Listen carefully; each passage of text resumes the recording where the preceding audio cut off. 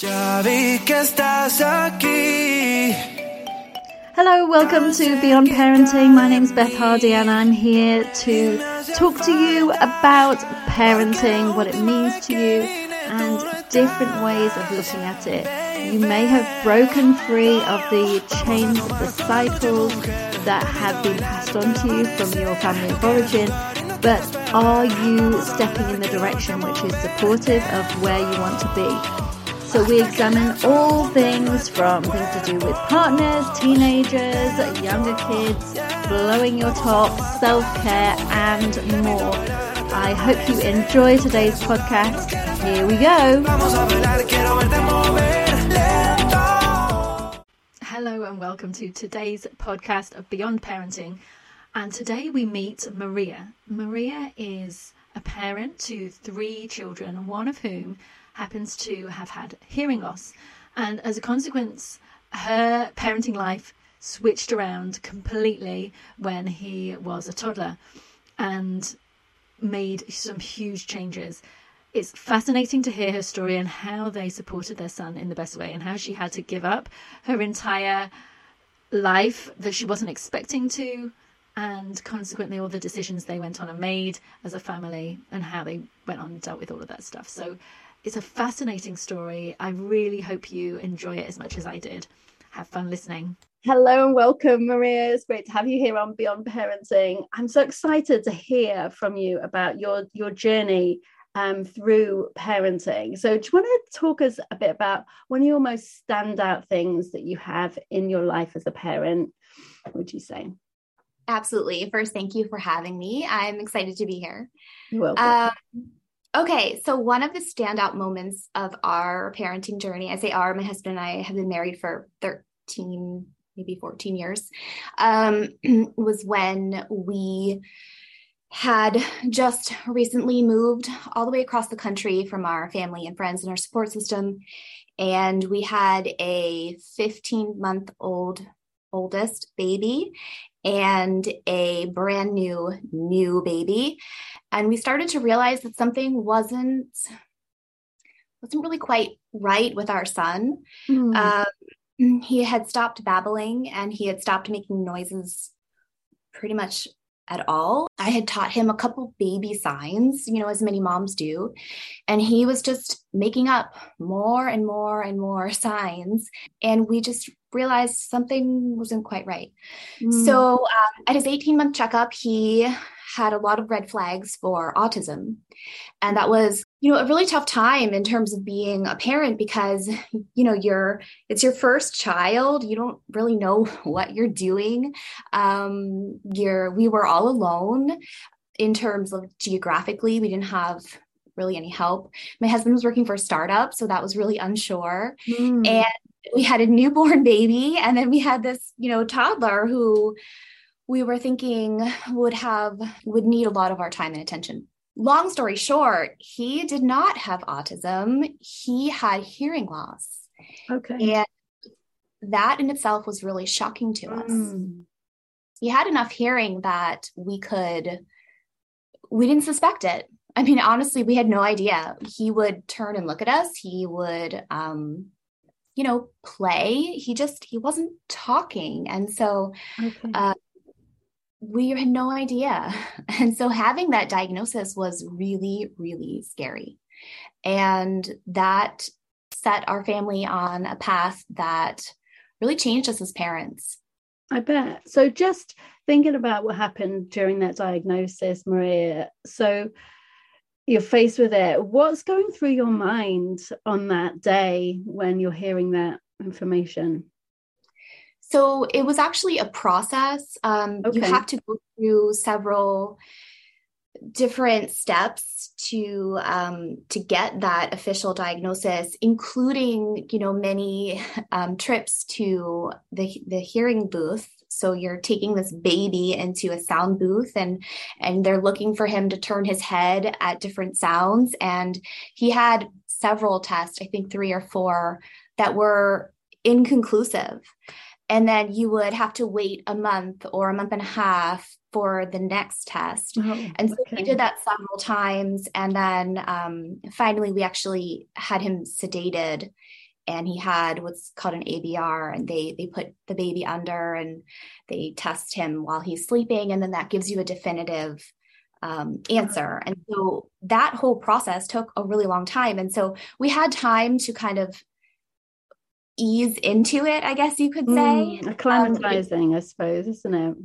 Yeah, it's not like you walk in and they're like, oh, there it is. That's what it is. I mean, we had that in a sense that, you know, one of the specialists we saw said, this is what he has, but I can't diagnose him. So it was more of like a longer process to get that official diagnosis. And during that time, at first, I mean, I'm kind of ashamed to say it now, but we were grieving. We were horrified. We were just so sad. You know, you picture your baby and you picture what you think, you know, because you don't know all of the things that he'll never do. Yeah. And it turns out all those ideas and thoughts are wrong. But at the time, you don't know. You're just really scared. And you're grieving the loss of what you think could have been when it actually could never have been, but you're kind of grieving that. Right. You know, and your mind, I think, goes always to the worst place. You know, I know one of the things I thought was, oh, you know, he'll have to wear these big, huge things on hearing aids on his ears, and, you know, girls won't want to date him, and he'll never get married, and you know, you go right to the end, through the whole line. Right. And none of that is true, but in the moment, you don't know better, really. Yeah. Yeah, I think that's quite common when people are experiencing that for their kids, something that's different about them. For sure. I think so. You know, they say the worst thing you can do is Google, because you'll go down the rabbit hole, and that's very true. Yeah, and you just get more scared and more scared, and you're normally doing it late at night, aren't you, when the kids have gone to bed, which is even worse. That's so true. That's so right. Yes. So carry on with your story, because I did interrupt you there. So like I said, we were really far from our family and support system, and they were great from afar, but there's something to be said about, you know, having your mom like stop over and give you a hug or whatever. So we didn't really have that. And it was really just me and my husband, and we felt that. And so, you know, I think it's easy to go one of two ways when you're faced with something that could potentially change your life. You can either go at it together, or you kind of turn away and deal with it separately. And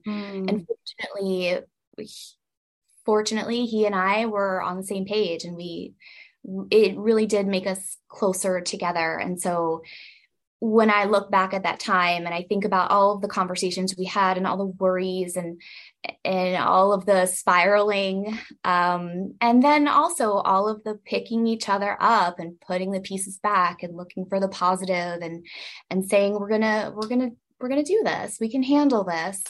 It really brought us a lot stronger in our marriage. And, you know, it's, I don't want to say that, you know, my son's disability was a blessing, but it was good for my husband and I to cement our marriage. We weren't even married that long. We had these two little kids, you know. It could have gone very differently. So what was it that helped with that communication? Was it kind of one person drawing you along, or was it a bit of both, each helping when the other one was down, or how did that work? It was very much when one of us would see the other was feeling down or out of it, the other would say, like, come on, like, we've got this, we're in this together, and it's going to be okay. You picked well then, Maria. Well done. I did pick well. And I'd like to think he picked well too. I'm sure. Yeah. Absolutely. So when you so you've got the diagnosis and you're working out what is next. So what was next, Maria? Yeah. So at that point, you have a lot of people kind of like descending on you and offering you advice. We had early intervention, and they had said, one thing, and we happen to live close to a deaf community, and their active chapter came out and kind of talked with us, and they actually told us, they did a little evaluation, and they said he'll never talk. He'll never be able to talk, and your whole family will need to learn sign language. And that news was really upsetting. I mean, I'm picturing, my parents and my husband's parents learning sign language. I'm picturing, this child who can't hear me. And our lifestyle is such that, we go to the beach and we go hiking, and I'm thinking of how do you get a child's attention when they're, neck high in the water and you're standing on the shore, and there are millions of families who have figured this out and who have made a great life for their children using sign language, but at that time it was so scary for us, and we really just didn't know what to do. We had this one group saying, he'll never talk, he'll never be part of the hearing world, and we had this other group saying, well, there's this school that's not too far away, and their whole mission is to teach children who can't hear how to hear and listen and talk. And so my husband and I really, really weighed out these options, and we decided to enroll him in the school. It was a tough decision because there's a lot of controversy in the deaf community about that. And so that decision in itself came with a lot of angst, I guess you could say. But we knew that it was right for our family. And so tell us a bit about the controversy, if you don't mind, Maria, because I'm not sure everyone would know what it is. There is, I would not consider myself part of the deaf community, so I don't want to speak for them, but I know that there are many people who feel like being deaf is part of your identity, and to have hearing aids or have cochlear implants takes away from that identity. And they really believe that you don't need those things to live a full life. And that's their prerogative, and that's, they've built a whole life for themselves with that philosophy. Mm-hmm. And I'm not here to say that's right or wrong. I'm just saying that wasn't the right choice for our family. Mm. Yeah, no, that's good. That's useful information. Thank you for filling us in on that. Carry on with your story, Maria. Okay, so we went to visit this school, and I feel like now I could totally be like an ad for the school, because, you walk into this school and you're scared and you're nervous and you're not sure, and you walk into the school and they start each day with all of the children and the parents singing.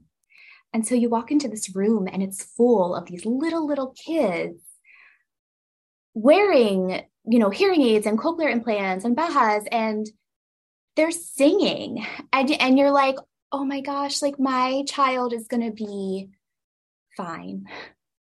There's just so much hope in that room. There's so much joy. There's so much support. And you walk in and I knew within 5 minutes of being in that room, this is where he was going to go. Mm. And that school changed the path of our son's life. I mean, truly, he started that school. He was a little less than 2 years old. He had less than 5 spoken words. Okay. And he left that school speaking perfectly. Wow. I mean, amazing. It was amazing. And what span of time was that he was there? That was 2 years. He was there for about 2 years. That school starts children much earlier. Like they start kids, I think as young as 6 months old, but our son had just been diagnosed. So he started right before he was 2. And, you think about what you will do for your child. That school and that community of parents, and it's just a testament to how, if you are willing to put the work in for your child, you'll find a way. I mean, there were so many parents, and I was one of them, who stayed at that school all day because we came from too far to drop our kids off and leave. And part of what they do is they have parent supports, they have therapy for parents, they have parent trainings. They have, the children are pulled out of the classroom every day for one-on-one therapy, speech and language therapy, and the parents are invited into that therapy every day. The classrooms have windows, like one-way windows, so you can watch your child's teacher teach and then take all of it back home and continue educating your child and how to listen and how to speak. And when you think about that mission and that philosophy, they've really given the parents everything that they need to leave school, right? Because you're there from 8:30 to, I forget, 1:30, something like that, and continue. You still have hours in the day that your child needs to be catching up, essentially. And so tell me, when you were looking through that window, give us a little picture of what you would be seeing and witnessing. So the therapy was very, very directed. You know, the SLPs did a great job. Speech and language pathologists did a great job in terms of always having activities, like one-on-one activities that really focused on listening skills. And then they would do, mouth work and things like that, how to place your tongue and all the things that they've been trained to do. The teachers were equally as trained, but not as speech and language pathologists. They were trained as teachers of the deaf. And so what they would do is they would model how to talk to your child to make your child listen. So, like a really quick example would be, most moms running around in the morning would say something like, "Go get your shoes on," and they would point to the shoes, right? And so your child is picking up on, oh, it's that time of day, everyone else is getting shoes on, mom just pointed to the shoes. All of those visual cues are really showing your child what to do without any auditory. So the teachers would do things like, I don't have a piece of paper, so I'm going to use my phone. "Please go put your shoes on." They'd cover their mouth so that the child couldn't lip read. They would not use any, pointing gestures. And there would be no cues in terms of everyone else is doing this, until the kids get out and start doing it. But then they would be able to evaluate, is this child actually hearing the cue, or is he just really aware of his surroundings and figuring out what to do? And so they would use those examples to kind of build a plan for your child. Yeah. And what to do from there. Does that make sense? Yeah, it does. It's fascinating. Yeah. Stuff that so much information I never wanted to know. No, I know, and you never knew these things were going on, right? And that's exactly what this podcast is about helping people to open their eyes to other people's experiences and what's going on, what we don't hear normally. So, well, I'll say, with that in mind, there's that really famous quote saying, be kind because everyone's fighting a battle, right, that you don't know about. And there was one support session where it was mostly all women were in the circle, all the moms. Every single mom there had given up a job or a career to be at therapy, to be, running to the ENT, to be going to the audiologist 18 times a month. Not really.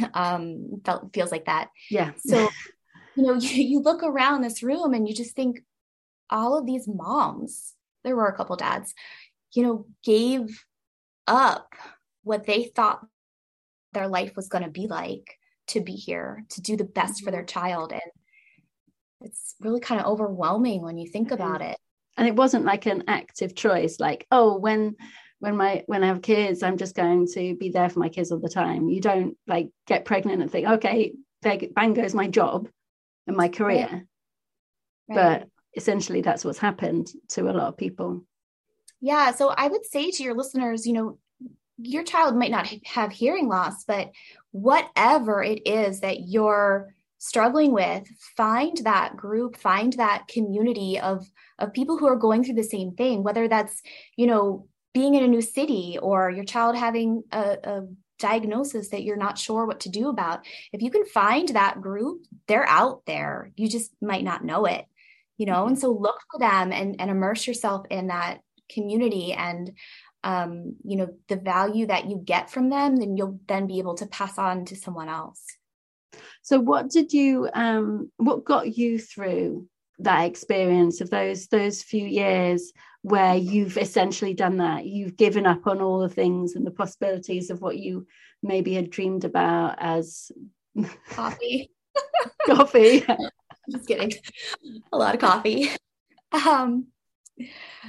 Like I said, my husband and I did become really, really strong. We really just had each other out there. And I will say that there were some dark times, and I didn't realize it at the time, but my mom used to email me every day. It was an email that she called Threads, and she was threading our life together. And it was just a quick couple sentences, but I looked forward to that email. And we were in different time zones, right? So it was like sometimes hard to talk.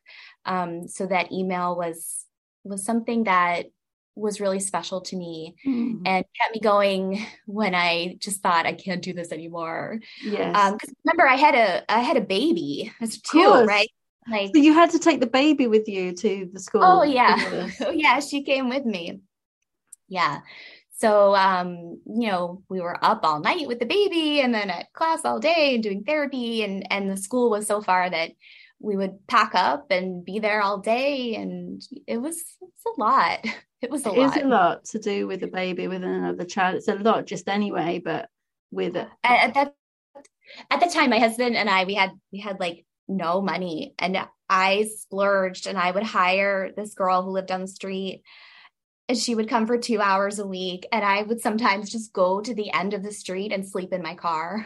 Like, I just need to get out of the house. But we didn't have money for me to like go shopping or anything during that time, Yeah, I wasn't getting my nails done. I was just sleeping in my car down the street. Things I needed the break though. Well, that's it. The mental space, because having a sleep in your own house is not the same when you've got the demands, right? Right. They like knock on the door, right? Yeah, it's not the same. It's not the same. So after that experience with that school, obviously your son stopped going there. What happened? What was the trajectory that going forward for you all?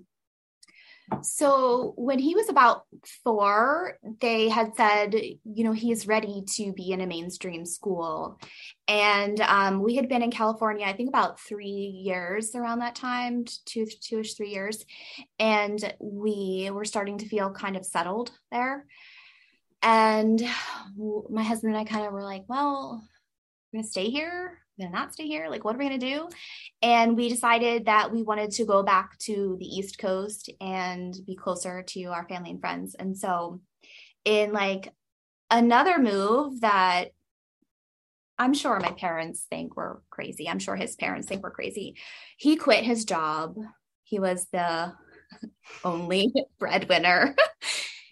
We had 3 kids at that time. We had added our youngest son, and we got rid of both of our cars, gave up our lease, sold about half of our stuff, and moved to the East Coast with nowhere to live, no cars.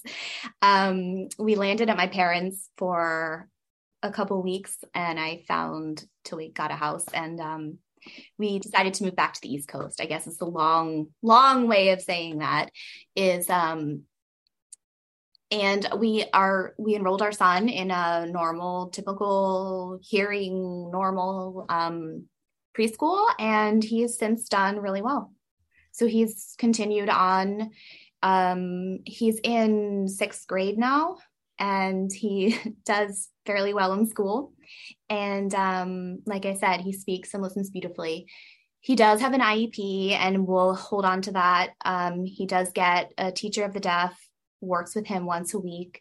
And at this point, it's really more about him, speaking up for himself and advocating for himself. It's not speech therapy or anything like that. So he doesn't have like the regular, well, he has regular, but not like ongoing everyday support in the classroom. No, he's doing really well. Yeah. That's impressive. It is impressive. He had a really good foundation, and I really do credit that school with giving him that foundation. But also, I think that his hearing loss is such that he can do fairly well, even without his hearing aids at this point, especially in a familiar setting. And so I think, the combination of all those things really helps him. He depends a lot on lip reading. So COVID was very challenging for him. The masks are really challenging. But now that that's over, he's back to doing really well. Yeah, that must have been really challenging as well with the Zooms and stuff with school. How did that work for him? Not well. No. It was very, very frustrating for him. I think that was probably like his worst school experience, because even in person with the masks, you're still closer, or you can pick up on cues around you. Whereas when you're just looking at like what you see in the square, there are no other cues. And, when you think about like the sound is coming from the teacher's computer, through his computer, then through his aides, it's like 3 layers of technology that it's going through. And so that was really challenging for him. And honestly, there were a lot of days when I just said to him, just turn it off, buddy. Like, we'll catch you up. We can figure this out. You need a little break, just for his mental because that's health. really stressful. I mean, I only had to do one. My youngest did Zooms and stuff, and he was quite young at the time, so it wasn't that important. But he had like half an hour twice a day, and it was so much because it's so intense in that space, and being intense and having that those extra layers of difficulty sounds really hard. Yeah. I think so many children struggled. So many children struggled missing their friends, or if you have a child who can't sit still, just so many kids struggle in so many different ways that I wouldn't want to say that, our son struggled more than anyone. I think a lot of kids struggled in a lot of different ways. Totally. It's been a really tough few years, and because the kids, like, it is a really large proportion of their lives. I look at like my youngest, he was not even 4 going into it, and now he's 6, and my other ones, they're teenagers now, and I'm like, they went into the pandemic, all these innocent kids, and now they've popped out the other side, and they're in a whole different world. I'm like, how on earth did that happen? It's really, really strange thinking about it. Sorry, we're going to come back onto where you're at. So now your son's in 6th grade. So what is he, 10, 11? Is that? He's 11. 11. Yeah, he's 11. And he's just starting to care about what he's wearing and his hair. Things like that. I don't want to say anything to embarrass him, but he's starting to care, and he does not like to wear his hearing aids. So that is a constant struggle. We do have the rule that he must wear them when he goes to school. We're more lenient in the summer. Like I said, he has enough hearing that he does really well, especially in familiar surroundings. They're not waterproof, right? So like there are no hearing aids that are waterproof. So if we go to the beach a lot, he can't wear them there. If you go to the pool a lot, he can't wear them there. So So your fears around that when he was little, that just takes me back. So how is that? Like, what's the callback rate like? So we definitely had days where when he was a toddler and he would, rip them out and put them somewhere, and who knows where they were, right? Like I found them in the craziest places. I found them under the sofa cushions. I found them in the vent of our house one time.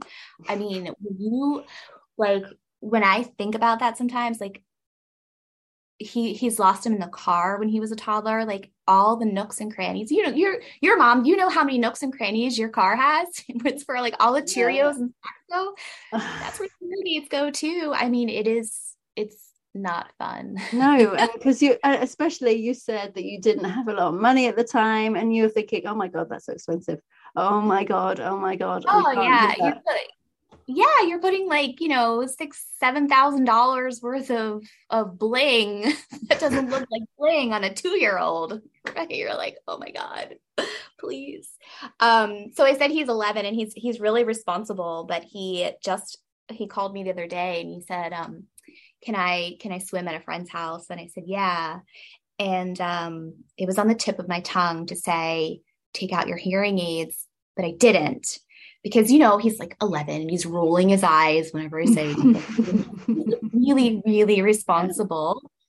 And so I didn't say it. And he came home and he said, Mom, I forgot I was wearing them and I jumped in the pool with them. I was like, oh my God. Oh my God. Oh my God. They were fine. They were totally fine. But I was definitely like, you have to walk that line between your heart's in your mouth, isn't it? Or the other way around, your mouth's in your heart. Yeah. So are they insured or anything? Can you get them insured or not? So it's really tricky when every state has different insurance and different insurance plans offer different levels of insurance. And then we're now currently living in Canada. And so that's a whole different healthcare system. So there's a warranty. They will typically replace them one time due to like normal wear and tear, not jumping in a pool. Jumping in a pool or things like that. It depends. It totally depends on your insurance. Right. Okay. So there's a possibility sometimes. So now you've told me you've been in 3 like this in a triangle, it seems like. And tell me more about that. I mean, what's going on with you, Maria? Can you not settle? Have you got itchy feet all the time? Yeah. So no. Yeah. We started our married life saying we were going to live in a suburb of Philadelphia for our whole life. And that would be, within 30 minutes of all of our family and friends. And that's sort of what most of them do. And it builds a really nice community and a nice support system. And that was our plan. And since then we've lived in, I think, 6 houses in the last 13 years. Okay. 3 states, 2 coasts, 2 countries, and counting. So yeah. Is there something on the horizon then? Another move on the horizon.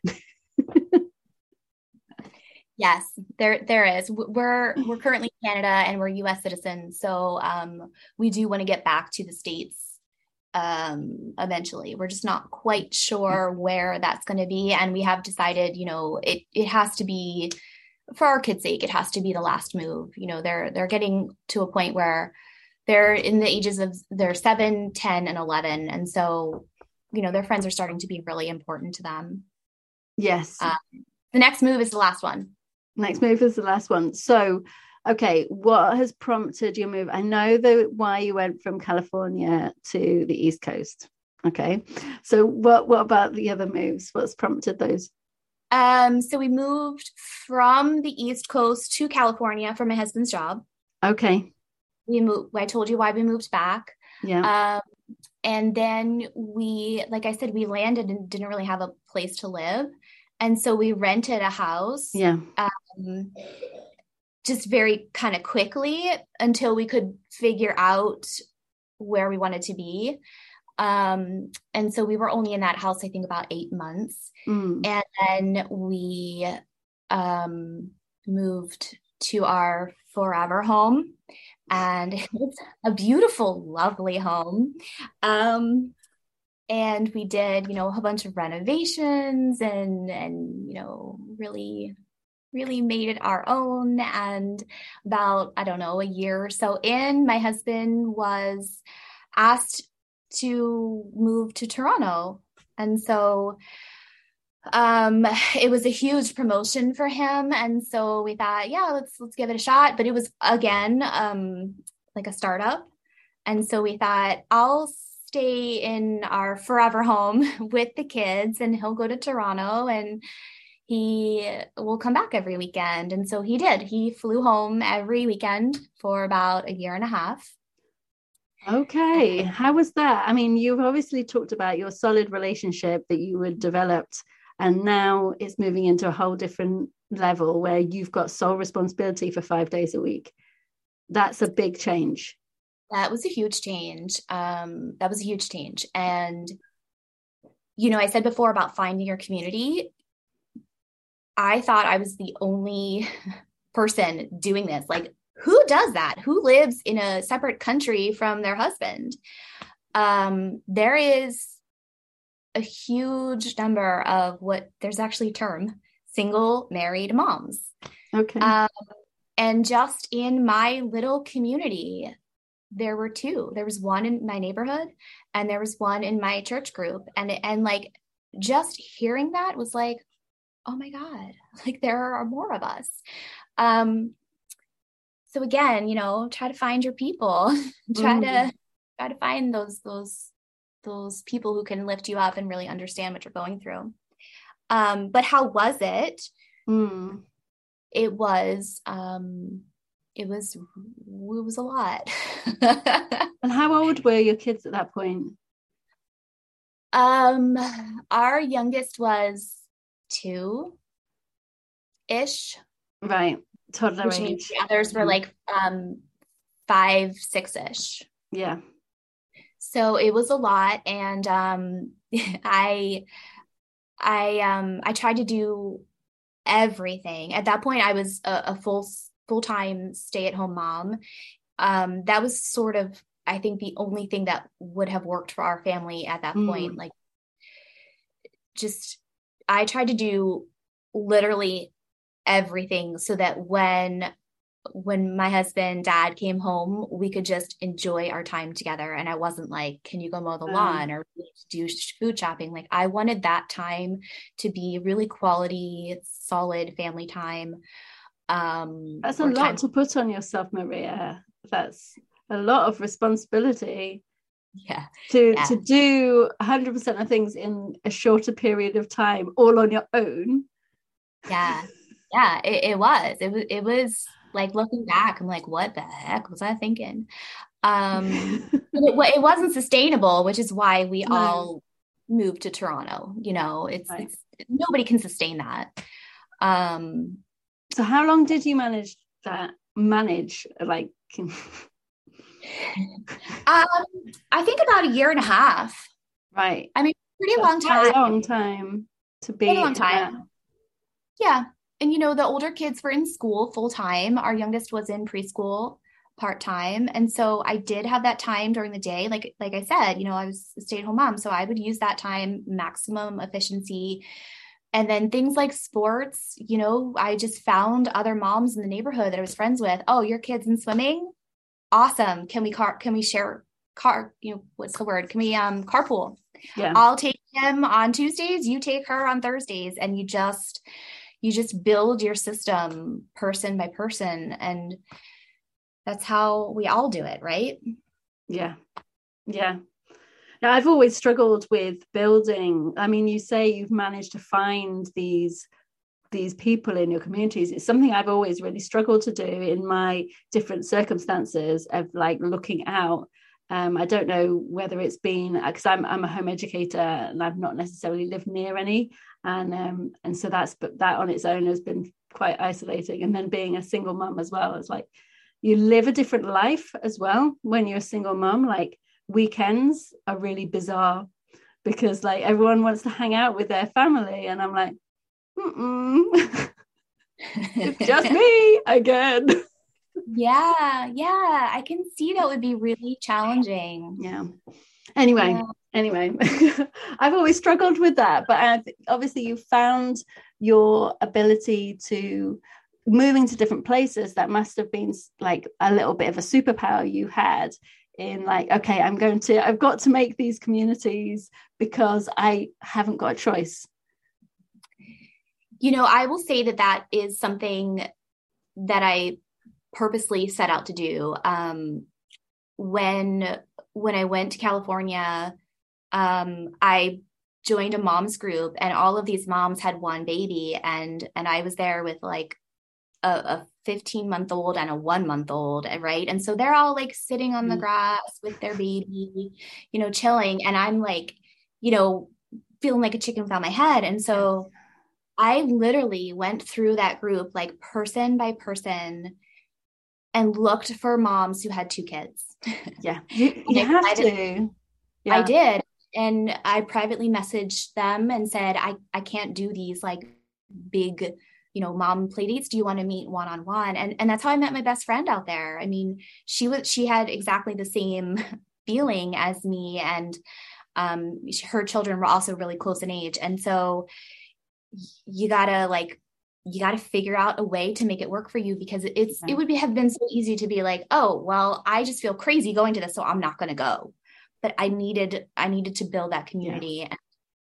Yeah. When we moved to our forever home, I went in there, I feel like guns blazing. I was like, I'm joining the church group. I'm signing up for preschool helper. I'm joining the PTA. Like I'm joining the neighborhood block party planning group.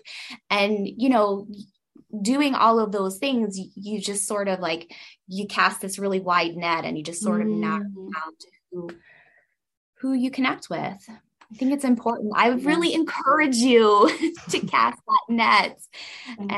Yeah, I think you're right. It is really important. I've recently started doing it with my business. I don't really have the capacity to do it in my social life at the moment, but because my kids are kind of a bit of preclude that happening a bit. But yeah, my business stuff, because people do it all online still, and makes it easier. Whereas like social gatherings, like with people close to you, they don't still do Zooming anymore. I need everyone to just do Zoom, and then I would have everything I need. But they don't do it anymore. It's annoying. How dare they go back to normal life and all that stuff?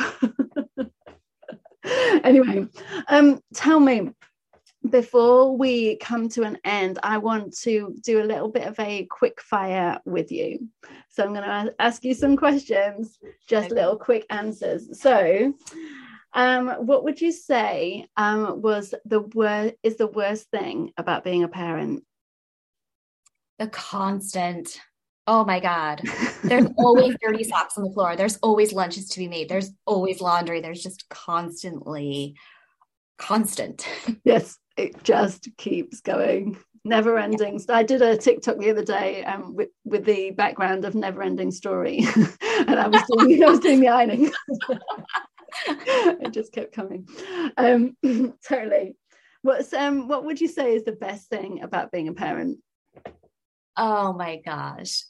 So like, that feeling when you can just make everything right. That's the best feeling. I think about that.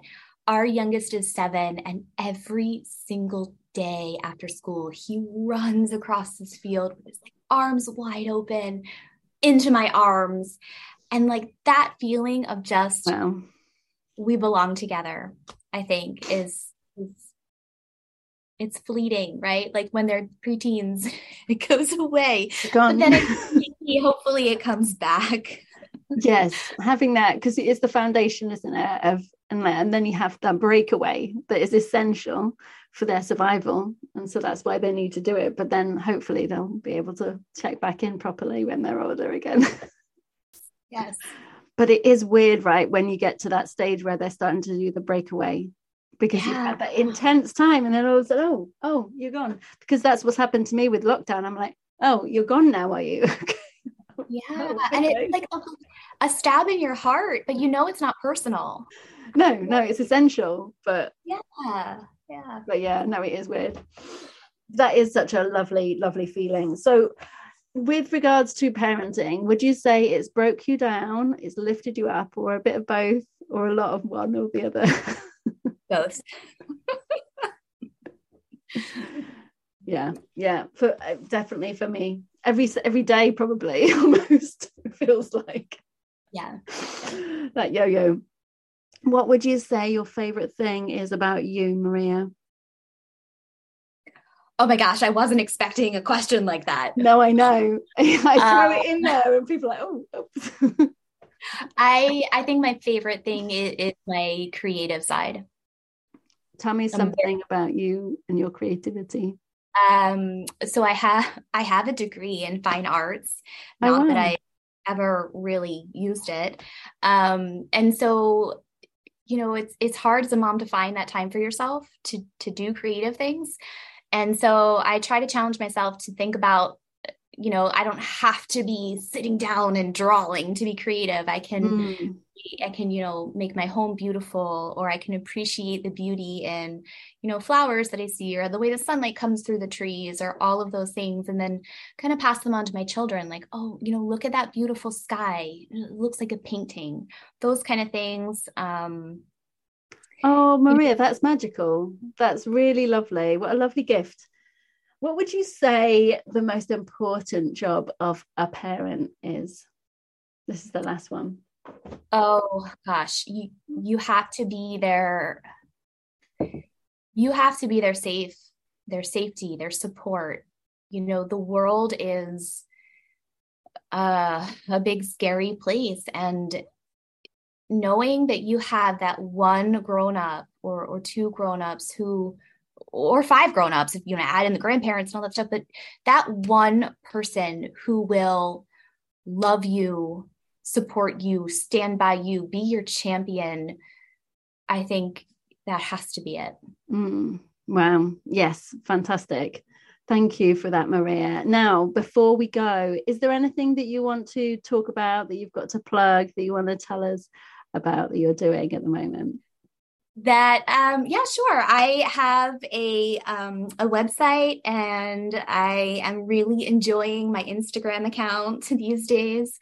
So you can find me at Places We Call Home, and you'll link to that, right? Yeah. I'll send you. We'll put the link in. So it's really a space for particularly moms, but overwhelmed parents, to kind of find that joy in life and, cut through the clutter and have kids who are responsible and helpful around the house, and get some of that mom joy back in your heart. That sounds incredible. Really capturing the joy. I love that. Really, really lovely. I'm so grateful for you coming on and talking with us today, Maria. It's been wonderful hearing your story. Thank you so much. It's been a lot of fun. Thank you for having me. Ya vi que estás aquí. Thank you so much for listening to today's podcast with me, Beth Hardy. And if you want to connect with me more, you can get along to any of my socials, Your Family Wellbeing Coach on TikTok and Instagram. And you can find me at Stop the Triggers on Facebook. I hope to connect with you very soon. If you have a question that you want answering, we might be able to do a podcast all about that. So please do drop me a line. I'm so grateful for everyone who listens to this podcast. See if you can rate and subscribe so we can make it bigger and better every week.